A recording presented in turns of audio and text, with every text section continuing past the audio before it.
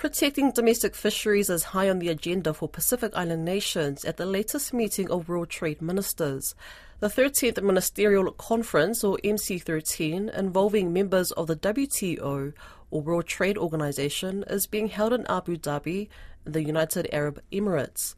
Adam Morfandin is there on behalf of PANG, the Pacific Network Against Globalization, and he spoke with Don Wiseman. The WTO has its biannual ministerial conference, and often the agenda is set by the General Council of the WTO in the months prior to the ministerial happening. This time around, there's a number of issues on the table. Fisheries subsidies negotiations is one of them. There's agriculture is still on the table. There's a whole range of procedural internal matters within the WTO that are on the table to be addressed, as well as some other questions around negotiation areas like on e-commerce, domestic services regulation, and investment facilitation that are quite controversial, but are being discussed here this week. So as far as the small Pacific Island nations go, and these are the groups of countries that we're concerned with, and I guess you are as a member of PANG, agriculture and fisheries are going to be critical issues for them. What are they saying? Fiji, in particular, has made a number of strong statements ahead of the ministerial, calling for a strong outcome on fisheries subsidies negotiations. But while saying that, commented that the current text that was brought to the ministerial is quite unbalanced. They're concerned that it won't meet the Sustainable Development Goal mandate that was set for the WTO to deal with this matter. And I think the comment was that they don't believe this is the best efforts that everyone can make. And the reason why Pacific Island countries are so concerned around fisheries subsidies is that the revenue and the importance of fisheries to the Pacific, both at a governmental level, but also for the livelihoods of Pacific Islanders, is enormous. And the immense scale of that for the Pacific means that they're very much wedded to finding an outcome that deals with the problems of overfishing and overcapacity, but also doesn't burden them or prevent them from being able to develop their own domestic fleets to fish their resources and create a development pathway built on fisheries. I understand from comments I've read from the various trade ministers that are there that there's a lot of concern about the WTO attitude toward small agricultural production as well in these small countries, that they had wanted to get a fair go and they're being stymied.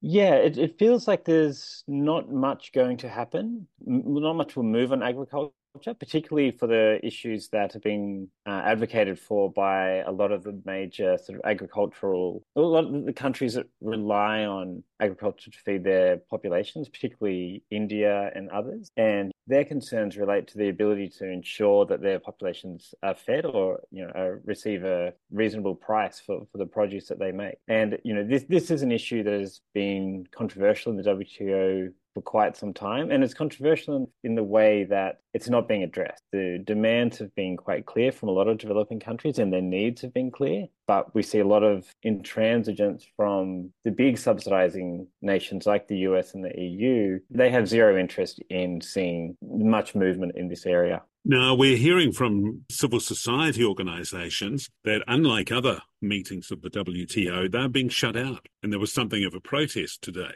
Well, there's a lot of concern around the way that civil society is being treated here in Abu Dhabi. A lot of the activities that we've normally been able to do in previous ministerials, and even very low-level activities like providing leaflets to journalists that we know, taking banners, or being able to directly engage in advocating for our issues, has been restricted. And there's a lot of uncertainty and a lack of clarity around what the security situation is, with colleagues being detained for handing information to journalists, for taking photos. And we've sent a letter to the WTO Director General. I know this has been raised by a number of governments, including New Zealand, the concerns around the way civil society participants are being treated, and yet there's still no clarity. And if anything, it feels like the way that we're being dealt with by local security is escalating. And there's a lot of concern around for participants, for our safety within the convention centre.